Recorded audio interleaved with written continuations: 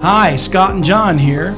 Yeah, folks, the world is fast approaching the end game, and we are trying to expose the upcoming deception before time runs out. We want to make this a full-time goal, and we need your support to fight the satanic global elite. So here's how you can help.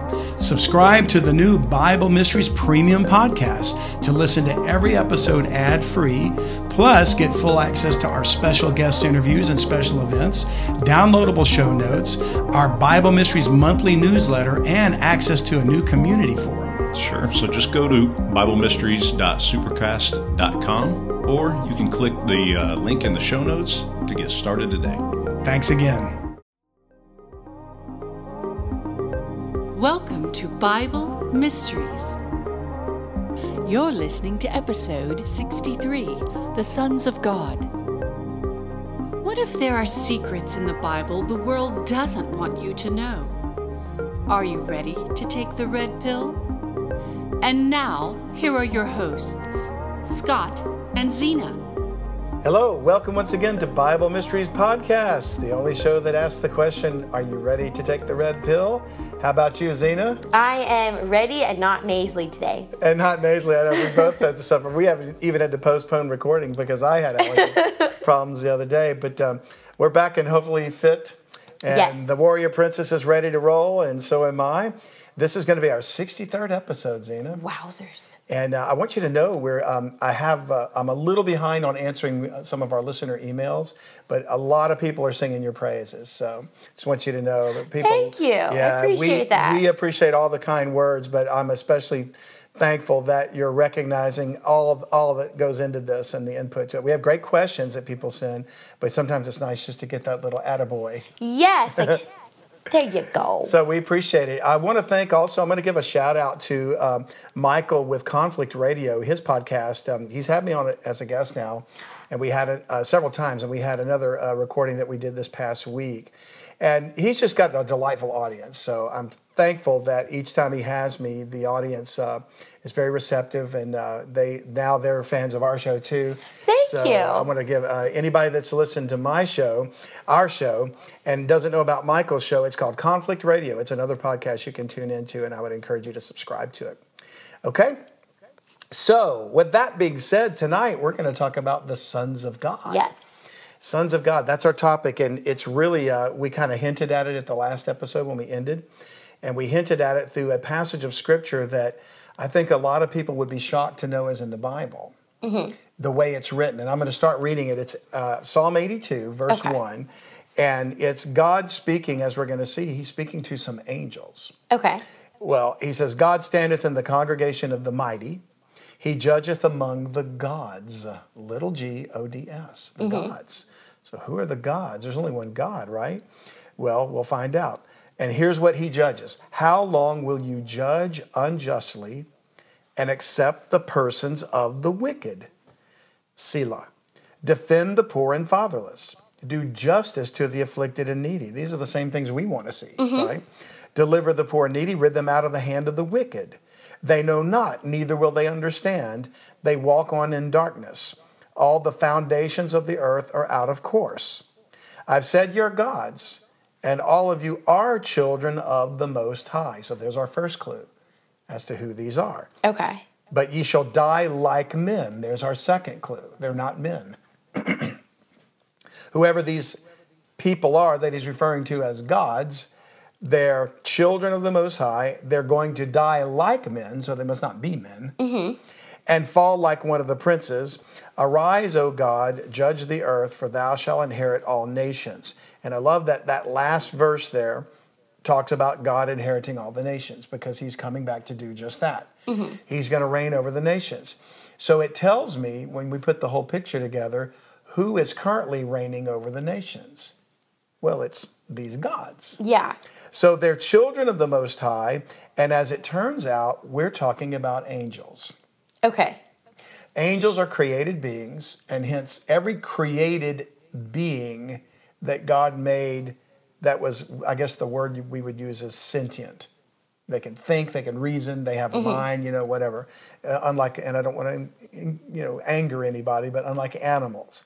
Now, I don't mean to say animals don't communicate to us, and yeah, we love our dogs. We all know that animals are domesticated. Like we domesticated Right. them. Ideally, From a wild yeah. state, Ideally, yeah. like they're not going to sit there and have a conversation with you. Right. Sorry. Now, my That's just the cat truth. tries. She fusses at me a lot. Right. If I'm late, with her food. So I do get a lot of scoldings. But you're right. That they're really, we've domesticated wild animals to be our pets, but in reality, animals are not sentient by definition. Yes. So we're talking about angelic beings here. Okay. And in fact, what we're going to do is we're going to look at some terms here. So the gods in the scriptures here, the Hebrew word is Elohim. And I'm probably not pronouncing it right, but that's the best I can A do. lot closer than I would have thought. Being from Louisiana, I do the best I can. So the word is interpreted as rulers and judges. So in a King James Bible, Elohim can be translated into English as either rulers or judges, divine ones, angels, or gods. And here we see it's gods. So we're getting a picture that they're angels. They're these created beings. Adam was called the Son of God because he was a created being too. Yes. But everyone since Adam and Eve have been born, and since every human being was born after Adam and Eve sinned, we are in the image of man rather than the image of God. Okay. We are in the image of God in the sense of his original creation, but we don't currently possess the form of the image of God right now. We're going to put that on later as in the resurrected bodies. So they're considered gods because they are not man, and Yeah. what's the word I'm looking for? Can they do things that are, I don't want to say supernatural, but that would be considered supernatural? I think that would be the fair assessment. And I hate to pull the Marvel universe into this every time because I know you're not a big fan. But I know in my mind I've changed my perception of angels over the years. I mean, we grew up and we think sometimes they're like these little babies with diapers and wings. Yeah. And cupids, or they're female and they're beautiful long hair, whatever. Or they're, whatever they are. I'm not even sure angels actually have wings. Cherubim do, but angels appear to be like men. But I would say if I had to put an analogy of some kind to a modern perception of it, Asgardians, like Thor, Okay. or Loki, or any of those in Asgard. They're probably more like that, powerful humans, or powerful like humans, but not humans. And Adam was probably very close to that in nature, although without the experience, because what we're going to find out is these are ancient beings. The angels are not like these Johnny-come-latelys. Man wasn't created and then the angels. Yeah. It was the opposite. And so, as anybody that's listened to our podcast knows, I don't take the view that many, many Christians do of what we call young earth creation, which means Earth was created about the same week that Adam was made. So man, as Adam forward, has been on this planet for 6,000 years. So therefore, they say the Earth is about 6,000 years old. The evidence is to the contrary. It's millions of years old, and so is the universe. So I would argue that God created heaven and earth whenever he did, however long ago it was, and angels were there to witness him. And we're going to read a passage about that. Okay. You've heard it before, and I know we've talked about it before, but for the benefit of our listeners, we'll go to a passage where the angels actually witnessed the foundation of the earth. And that could have been millennia before man was made. So with the term Elohim used as gods, but also knowing it's translated as both angels, rulers, judges, and divine ones, we begin to get a picture that these gods were mighty rulers at some point, that God intended to guide mankind, but they didn't do it. They chose to go another direction. That's true. And hence they're the fallen angels, because he's rebuking them and saying, how long will you judge unjustly? So they're unjust judges, which means they're satanic, they're rebellious gods. And he calls them gods because in another sense, they decided to take the direction of, instead of being obedient to the Lord, what if we act like gods and we receive the worship of men? And hence the false gods as a part of their whole experience. But what's interesting about this is you get the feeling as you read Psalm 82 that it's like God talking to them from his throne as if they were standing before him, getting either rebuked or fussed at or trying to be corrected. So I see like a heavenly council. And it's not the first time that's happened. We're going to look at some examples in the Bible to give some credibility to that. And to start with, we'll go to the book of Genesis. So we were talking about man versus angels, or the difference. And when God made man, and we've read this many times, but we're going to focus on another aspect of it. Verse 26 of Genesis 1. And God said, let us make man in our image. Plural. Yes. After our likeness. And let them have dominion over the fish of the sea. When we talked about this before, we were discussing the dominion of the earth given to man. But we didn't focus that much on God basically saying, I got an idea. Why don't we do this? Let's make a man. And so God created man in his own image. Then the plurality changes to singular. His, singular. In the image of God created he him, male and female created he them. So God discussed it with somebody in the plural and then created in the singular. I am God, I made man, he's in my image. But he said, let us make man in our image to start with. The indication would seem to be that he conferred with the angels and said, we're going to make man. He's going to look like y'all, but he's not going to be y'all. He probably didn't say y'all, but I say y'all. And if we go to Job chapter 1, we see more evidence for the possibility that angels participated from time to time in a godly sort of council, good or bad, okay? I would think when he said, let us make man, he was conferring with the good angels. Because I wouldn't think Lucifer and his angels would want any part of man. No, not at all. So Job chapter 1, we read in verse 6. Now there was a day when the sons of God, the same term, Elohim, where we have an audience today. We have my dog Charlie, who loves Xena so much and he can't stand to not be near her. He's trying to figure out a way to get on the couch. You got it, Charlie. You got it. He did it. Say hello. Now it says there was a day when the sons of God came to present themselves before the Lord, and Satan came also among them. Satan was one of the sons of God because he too was a created being. And it's interesting. So sons of God is the Hebrew term Benai Elohim. Now God himself, God the creator, is Elohim too. So it's a good example of a word. Like we can do this in English too, but that's in Hebrew, multiple uses. Multiple usage. Okay. So I use this example to help people comprehend it. In English, we have the word pitch. So pitch could be a noun representing the frequency of a voice. It could be a tar-like substance that they used to put on roofs. That's true. It could be the angle of the roof, a pitch, you know.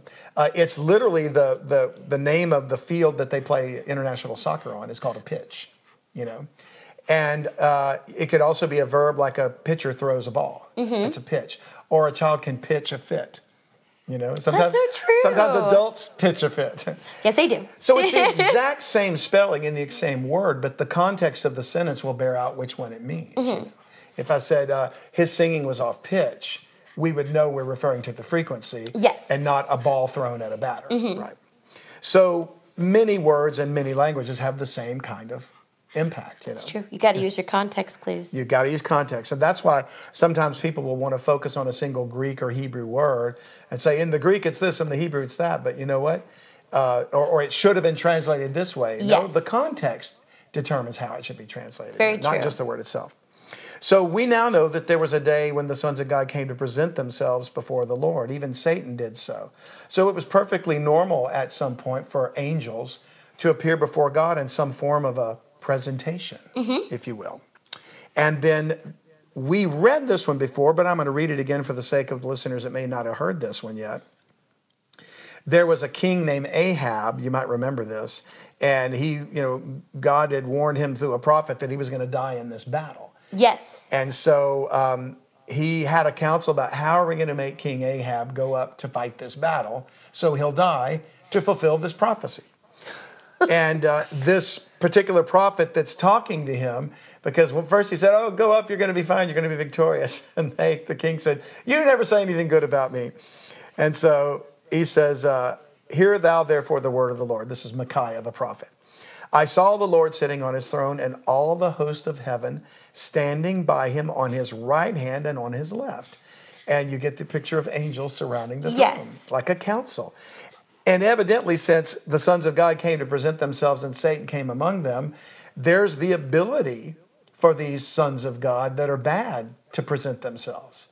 And the Lord said, who shall persuade Ahab that he may go up and fall at Ramoth Gilead, which was the place where the battle was supposed to be?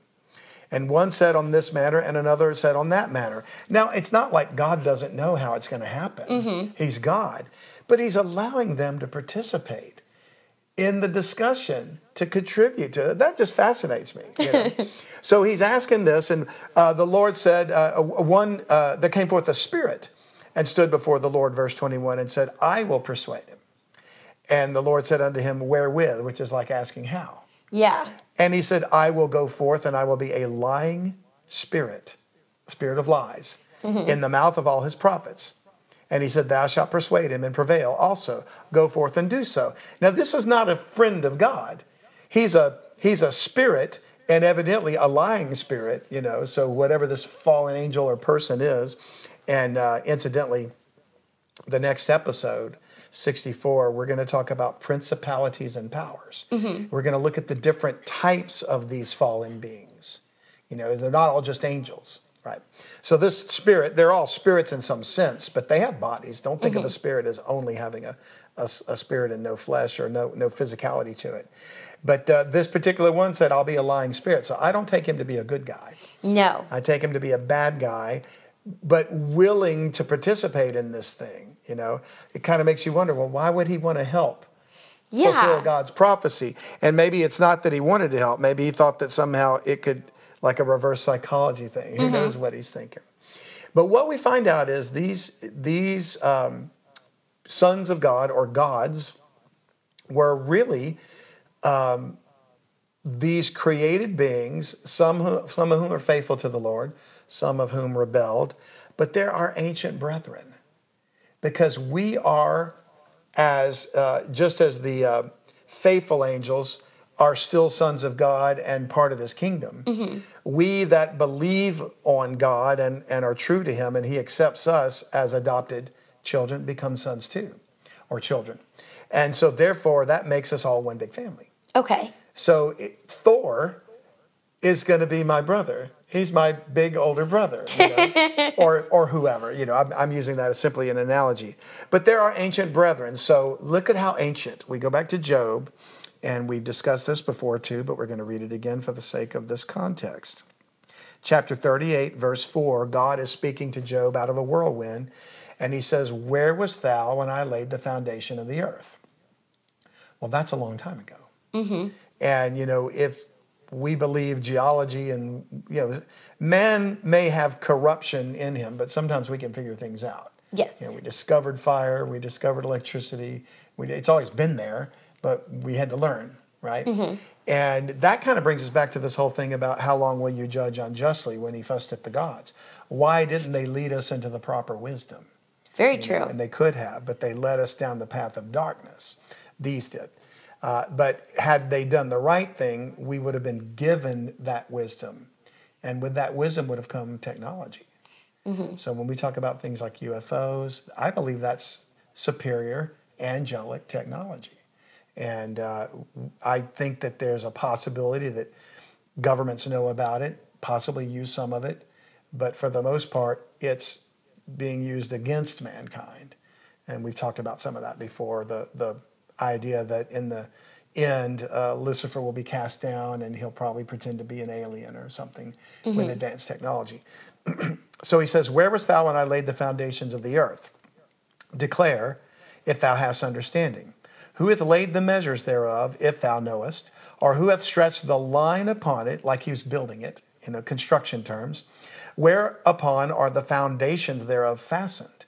Or who laid the cornerstone thereof when the morning stars sang together and all the sons of God shouted for joy? Sons of God is Benai Elohim. It's the same word as gods in Psalm 82. So the sons of God were the angels. They shouted and sang when God laid the foundation of the earth. In our very first episode, we discussed they did this because it was a place for them. And I believe that they were given, it was part of God's kingdom. They were given some rule and authority, and there was an entire civilization of angels. And one of those angelic beings was Lucifer, who was a king. And evidently he was sort of the top dog, and he led this rebellion against God, right? That guy.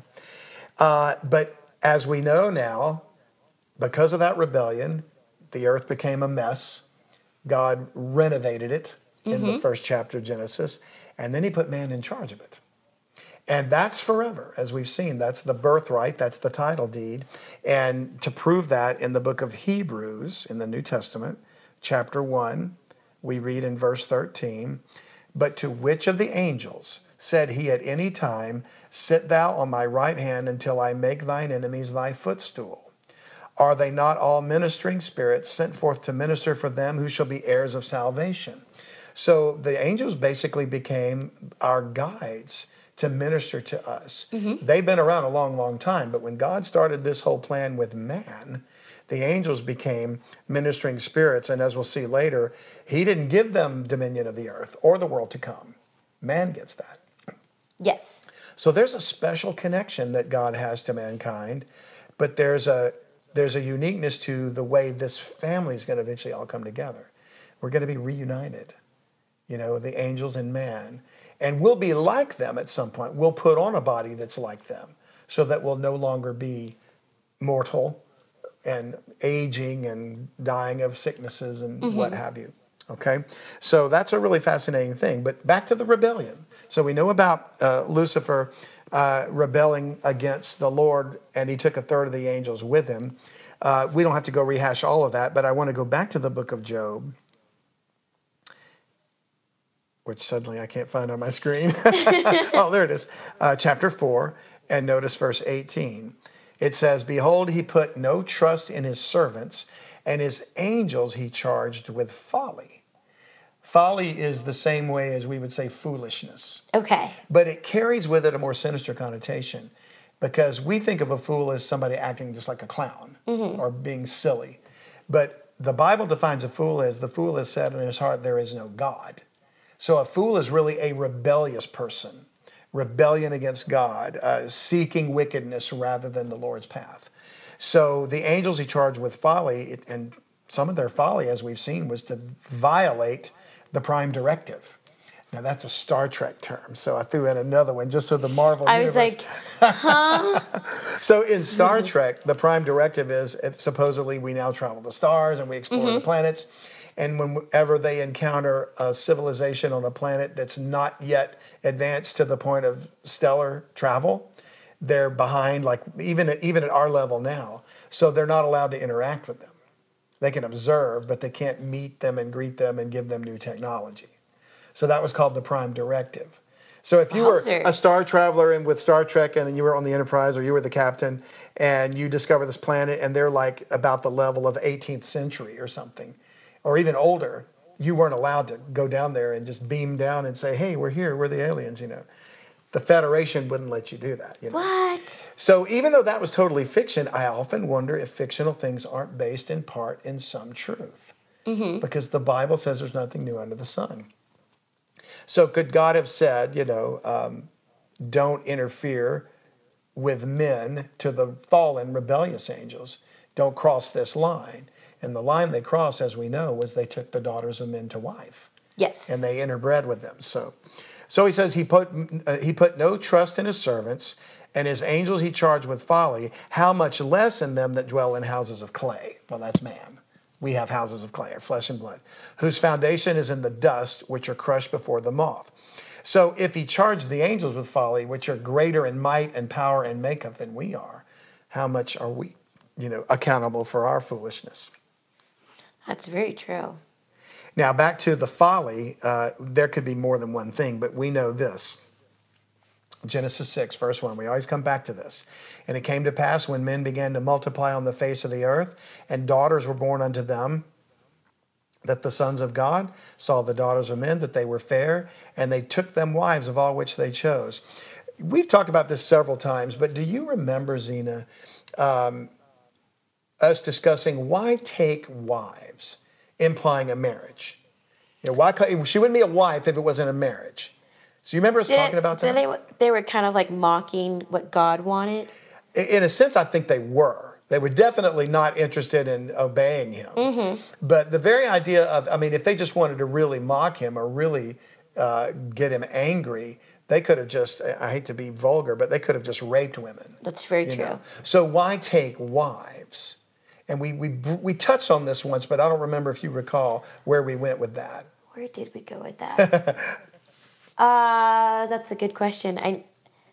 I'll give you a hint. It comes back to dominion of the earth being given to man, if that rings a bell. Didn't they trade things like the dads allowed the angels to take their daughters, in return they gave them like knowledge, or something of that. That's right.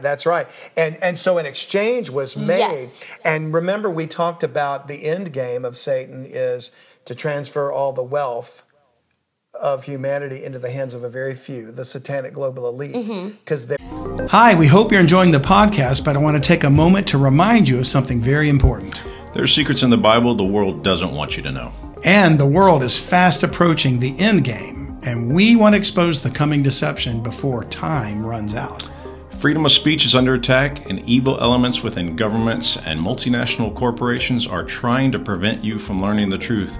Scott and I are being censored by social media platforms as we speak. This is true, so you can help us use the satanic global elite's own tools against them. Subscribe to Bible Mysteries Premium Podcast so the controlled media can't shut us down. We can use our own platforms to help expose them and keep you informed. But to do that, we need your support. Help us to go full-time with Bible Mysteries. Just $7 a month gives you every current episode ad-free without these annoying appeals. You also get full access to our special guest interviews and special events, downloadable show notes, our Bible Mysteries monthly newsletter, and access to the community forum where we answer your questions. Just go to BibleMysteries.supercast.com to help us stop the assault on Christianity and free speech. And don't forget, you can always donate any amount to support us at utbnow.com. These gifts are tax deductible. Thanks again, and here's the show. Their plan is to turn around and give the title deed to the planet. See, God gave it to man.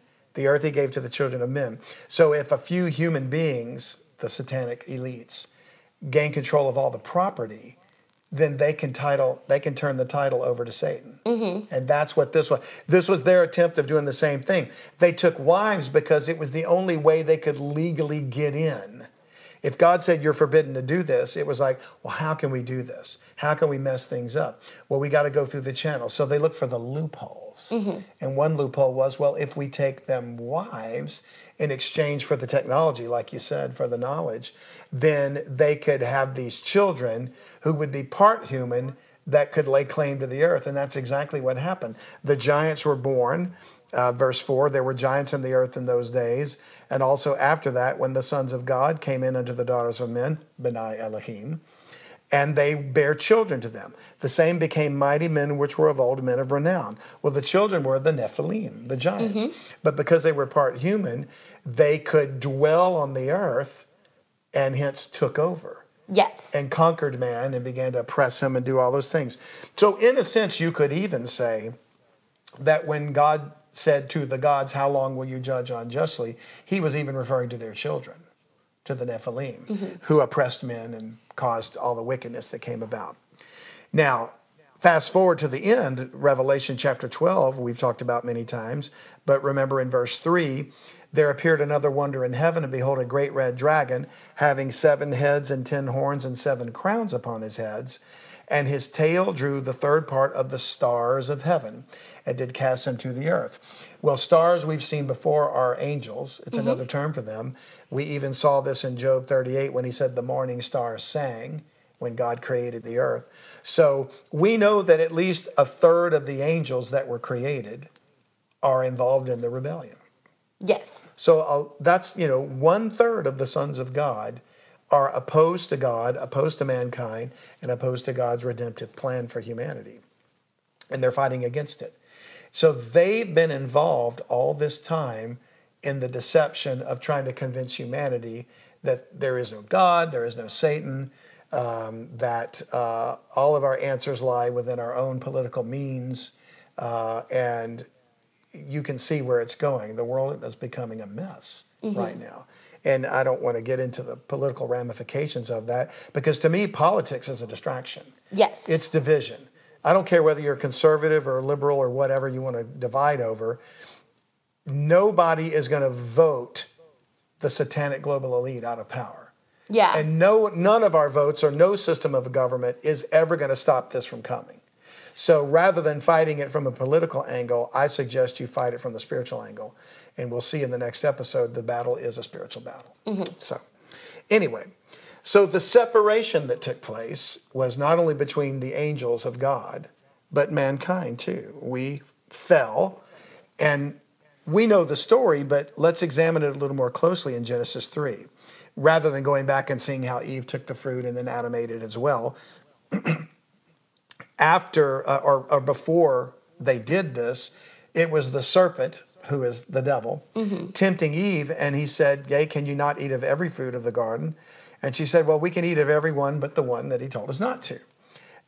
She said, "In the day we eat it, we shall die." And his response was, the serpent said unto the woman, verse 4, "Ye shall not surely die," which was a lie. "For God doth know that in the day ye eat thereof, then your eyes shall be opened, and ye shall be as gods, Yes. knowing good and evil." So that's the thing right there. The gods must have been something she could see. She was aware of their being out there, these Elohim, and she could see them and see that they were higher or mightier than her and Adam.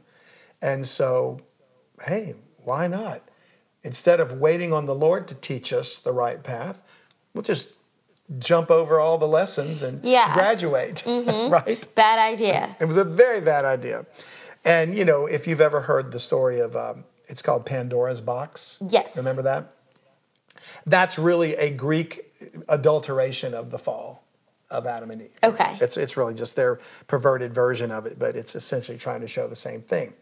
Now, interestingly enough, if you go on in that same chapter to verse 22, Genesis 3:22, the Lord God said, "Behold, the man is become as one of us." And we're back to that plural thing again, the Elohim, right? He's become as one of us to know good and evil. And now, lest he put forth his hand and take also of the tree of life and eat and live forever. So God drove him out of the garden.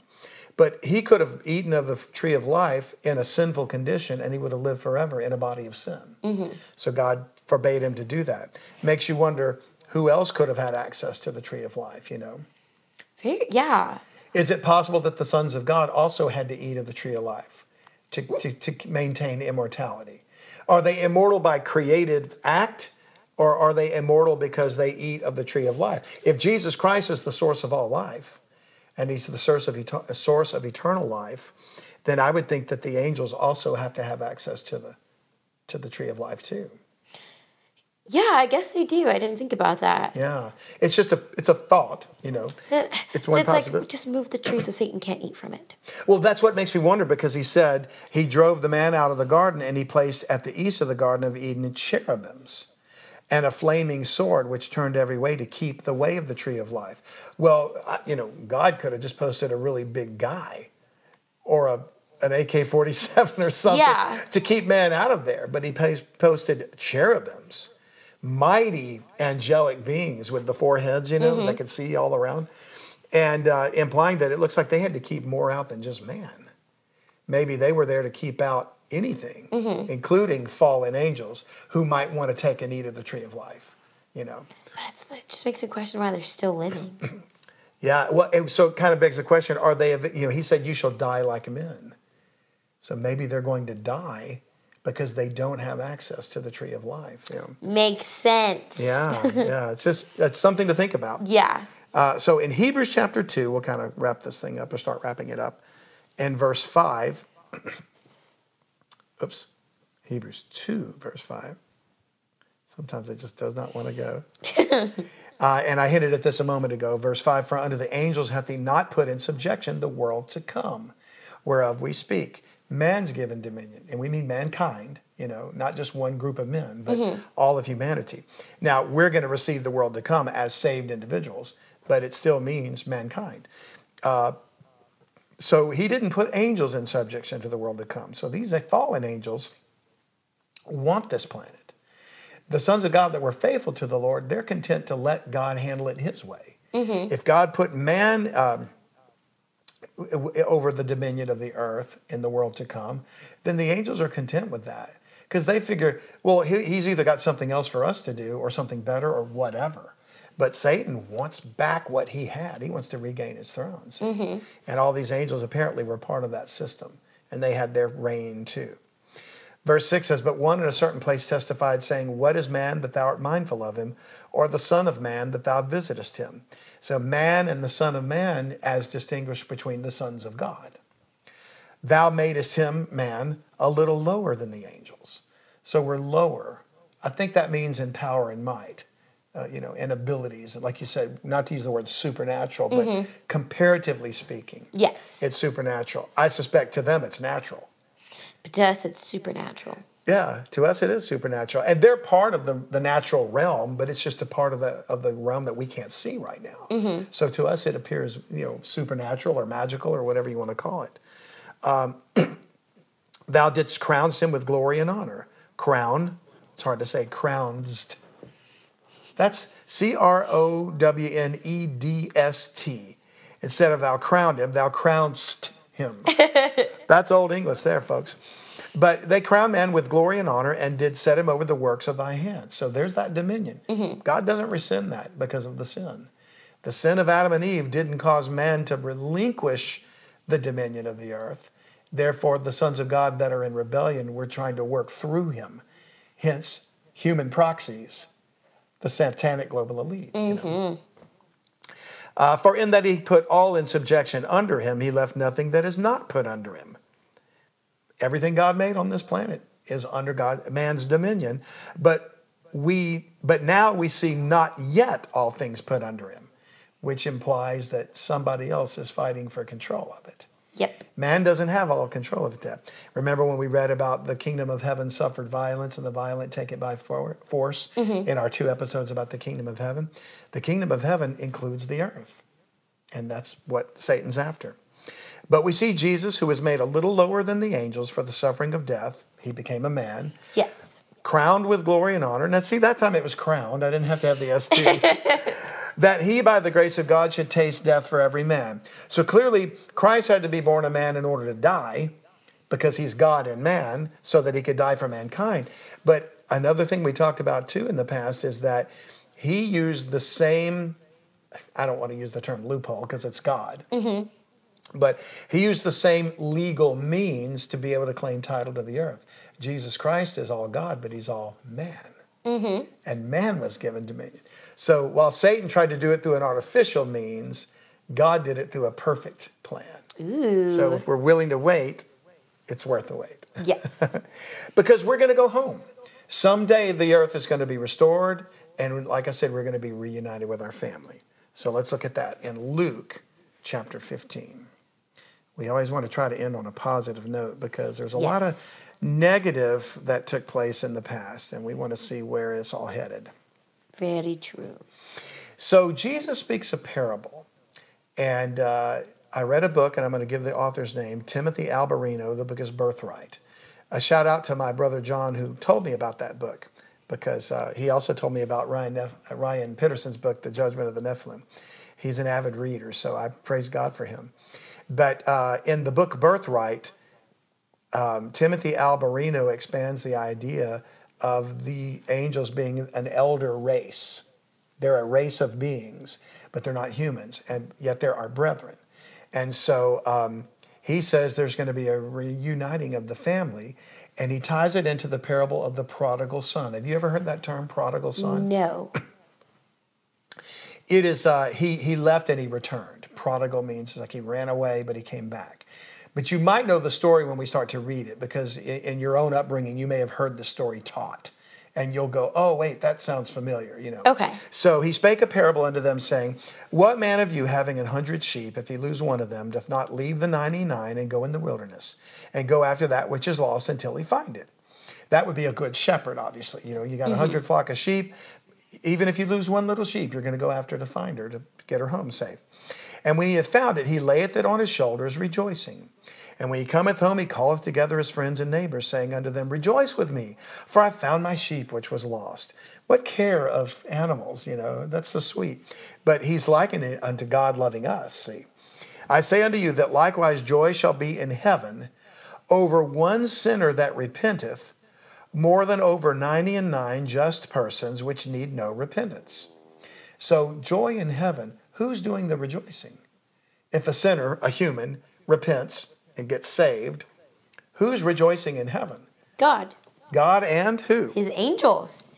Our brethren. What are they rejoicing over? Hey, my little sister Zena, she's going to be okay. You know, she's back. So they're looking at us with care and concern, like you would care about your little brother. You know? He says, either what woman having 10 pieces of silver, if she lose one piece, doth not light a candle and sweep the house and seek diligently till she find it? And when she hath found it, she called her friends and her neighbors together, saying, rejoice with me, for I have found the piece which I had lost. Likewise, I say unto you, there is joy in the presence of the angels of God over one sinner that repenteth. Now that's pretty cool. Yeah. I joke with my wife because it says here, if a woman loses a piece of silver, she'll sweep the house till she finds it. I apply that to Legos. Oh my goodness. Because our kids, when they were little, they loved to play with Legos. And if we went over for a play date at a friend's house, she somehow knew instinctively if one little piece of a Lego kit was not in the bag, she would know it was missing, and we would not leave that house until she found it. You know, if it was like a little Lego Star Wars kit, there was a little Jedi sword or something like that, or a little workman had a helmet on the Lego head. She's you know, like, no, we've got to find it. she would sweep the house clean till she found it, and when she found it, she was one happy mama. I'll tell you that.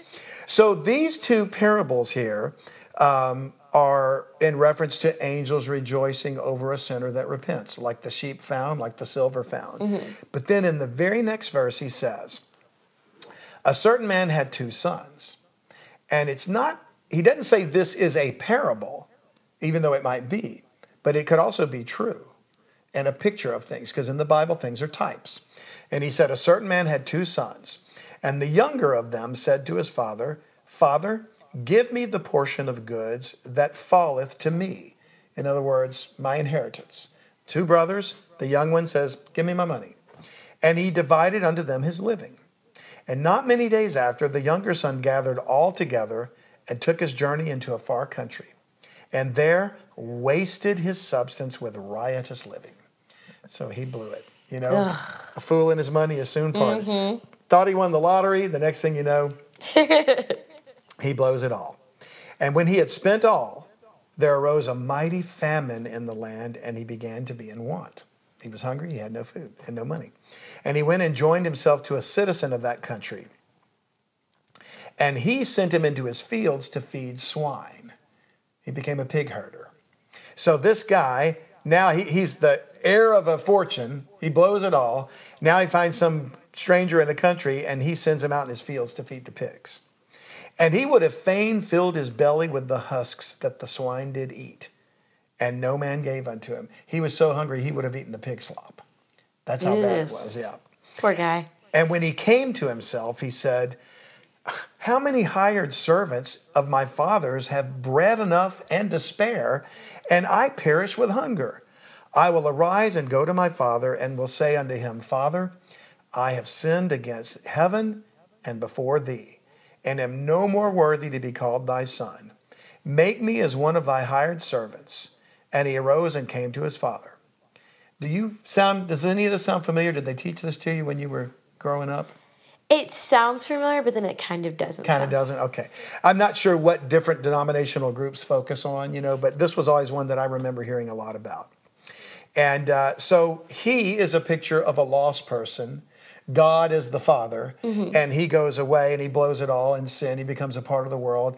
The man that sends him to feed the swine is basically Satan, and he's starving to death, spiritually hungry. So he goes back to the Father, and that's a picture of repentance, a picture of turning back. He arose and came to his father, but when he was yet a great way off, his father saw him and had compassion, and ran and fell on his neck and kissed him. And the son said unto him, Father, I've sinned against heaven and in thy sight, and am no more worthy to be called thy son. But the father said to his servants, Bring forth the best robe, and put it on him, and put a ring on his hand, and shoes on his feet. And bring hither the fatted calf, and kill it, and let us eat and be merry. In other words, we're going to have a feast. We're going to have a party. For this my son was dead and is alive again. He was lost and is found. And they began to be merry. Now, that would seem to be the end of the story. Yeah. It ended well, happy ending. Everybody's back reunited. The man got saved. He's back to the Lord. But now his elder son was in the field. Now, this is the older brother. What's he doing in the He field? never left, right? He didn't ask for the inheritance. He didn't go out and blow it all. But he's the older brother. The elder son was in the field, and as he came and drew near to the house, he heard music and dancing. He was out in the field doing his job. He stayed working on the dad's ranch or whatever. And he said unto him, he called one of the servants and asked what these things mean. What is this music and merry?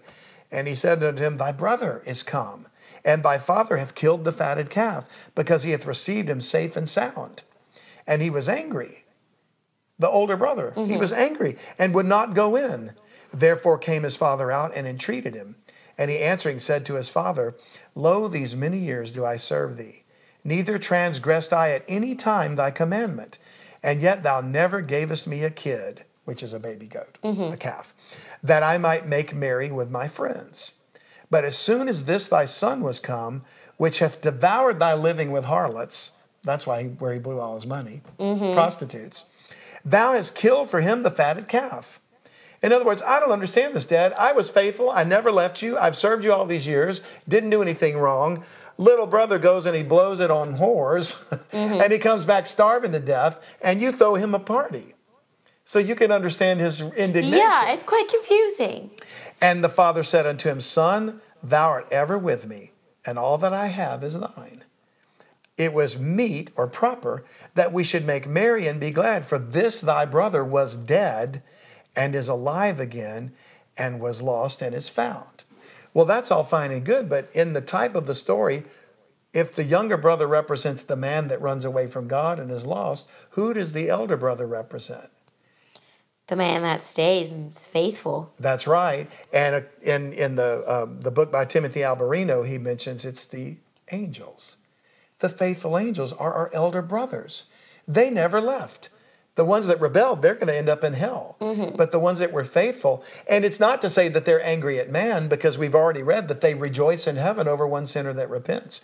But you're seeing an example of the relationship, the familial thing that's going on, that we're going to be once again reunited with them when we are able to put on the bodies like they have, as 1 Corinthians 15, verse 42 says. So also is the resurrection of the dead. It is sown in corruption, it is raised in incorruption. It is sown in dishonor, it is raised in glory. It is sown in weakness, it is raised in power. It is sown a natural body, it is raised a spiritual body. So there's a spiritual body. Even though we call it spirits, they have a body. We just can't see them. Okay. And so it is written, the first man, Adam, was made a living soul. The last Adam, which is Christ, was made a quickening spirit. Quickening means he can raise from the dead. And so, howbeit that was not first, which is spiritual. We don't get the spiritual body first, but the physical body, the fleshly body, that which is natural. And afterward, that which is spiritual. The first man is of the earth, earthy. Adam was made from clay. The second man is the Lord from heaven, Jesus Christ. As is the earthy, such are they also that are earthy. You and I, flesh and blood. We're like Adam, okay? But, and as is the heavenly, such are they also that are heavenly. Whatever angels are made of right now, one day we'll put on a body like that. And we'll have a heavenly body, a spiritual body. And as we have borne the image of the earthy, which we bear now, the image of Adam, we shall also bear the image of the heavenly. We'll bear the image of Christ. in these glorified bodies. And now this I say, brethren, that flesh and blood cannot inherit the kingdom of God. We can't go into that kingdom in this fleshly body right now. Neither doth corruption inherit incorruption. Behold, I show you a mystery, one of my favorite mysteries of the Bible. We shall not all sleep, die, but we shall all be changed, physically changed, in a moment, in the twinkling of an eye, at the last trump. For the trumpet shall sound, and the dead shall be raised incorruptible, and we shall be changed. We're going to change this old fleshly sinful body, and we're going to put on a body that's like the angels. Okay. We won't be angels, but we might be filling some positions by the vacated thrones of the fallen angels. Ooh. And that's cool to think of. That is. And so to close it all up here, 1 John chapter 3 is interesting because John wrote these words, verse 1, Behold, what manner of love the Father hath bestowed upon us, that we should be called the sons of God. We have become by adoption sons of God. Therefore, the world knoweth us not, because it knew him not. If they didn't recognize the Creator, they don't care about you and me, right? But, beloved, now we are the sons of God, and it doth not yet appear what we shall be. But we know that when he shall appear, we shall be like him, for we shall see him as he is. And that's our hope, that we're going to see Christ and we're going to be like him. We're going to be reunited together. And I'm out of time to go into some of the other passages, but the big reunion is going to take place in a time in Ephesians 1 that's called the dispensation of the fullness of times, when he's going to gather together in one, all things in Christ. So we'll have to save more discussion about that for another time. But I love the fact that it's called literally in the Bible, the family of God. Ooh. The family of God, and it includes everything. And who knows what other created beings are out there that he's never even revealed to us. That's very true. Or for that matter, what he will create in the future. And we'll sing and shout for joy like the morning stars There'll be did. flying dogs. That would be an interesting project. Charlie, would you like to fly? He's like, yes, I would. Yeah, he's just right now sleeping. So, well, Zena, I thank you so much for being a part of this today. Thanks for having me. And thank you all for listening today. I hope something we've said kind of gives you some insight in what these angels truly are. And next week, we're going to talk about more in depth about the fallen angels, the bad guys, because they're referred to in the Bible as principalities and powers. Ooh. And we're going to look into that power. So join us next week. Yes. Thank you guys so much for listening in every week. Please like, share, and subscribe. And leave a comment down below of something new that you've learned or something you would like us to go over. One question I have for you guys is, what do you think the fallen angels do? Oh, good question. What do they do? What do they do? They make a lot of mischief. Yeah, but like, has something interesting happened in your house that you're like, fallen angel did that? Oh, I'm glad you said that, Zena, because I want anybody out there that listens to know that if you write me at unlockthebibleNow@gmail.com, and I did have a young man reach out to me about an experience that he had in Sweden. Ooh. Yeah, and what he thought was a UFO, and now he's convinced was another angelic thing that was going on. And I plan to have him on as a guest. I'm not gonna give his name yet until I can confirm that. But I'd like people to hear his story. If you've got a story like that, reach out to me. Let me know. I'd like to hear it. So yeah. Yes, please do share. You're kind of hinting around about what fallen angels do. Yes. That reminded me. It's a good question. Dun, dun, dun. Get your brain thinking. That's right. Well, thanks again for listening today, and you all have a wonderful week. Bye, guys. Bye-bye. Thank you for listening today. If you like what you heard, please subscribe to Bible Mysteries and share it with a friend. If you want to learn more, you can go to Unlock the Bible Now.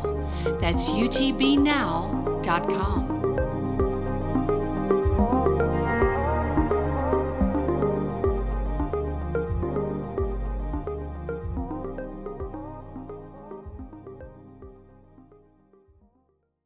Thanks again for listening, and don't forget to subscribe to Bible Mysteries Premium Podcast. You can even gift a subscription to a friend. That's right. Remember, just go to BibleMysteries.supercast.com to join and help us expose the satanic global elite, or make a tax-deductible donation at utbnow.com. We need your help to fight the global censorship of the truth. Thanks for your support.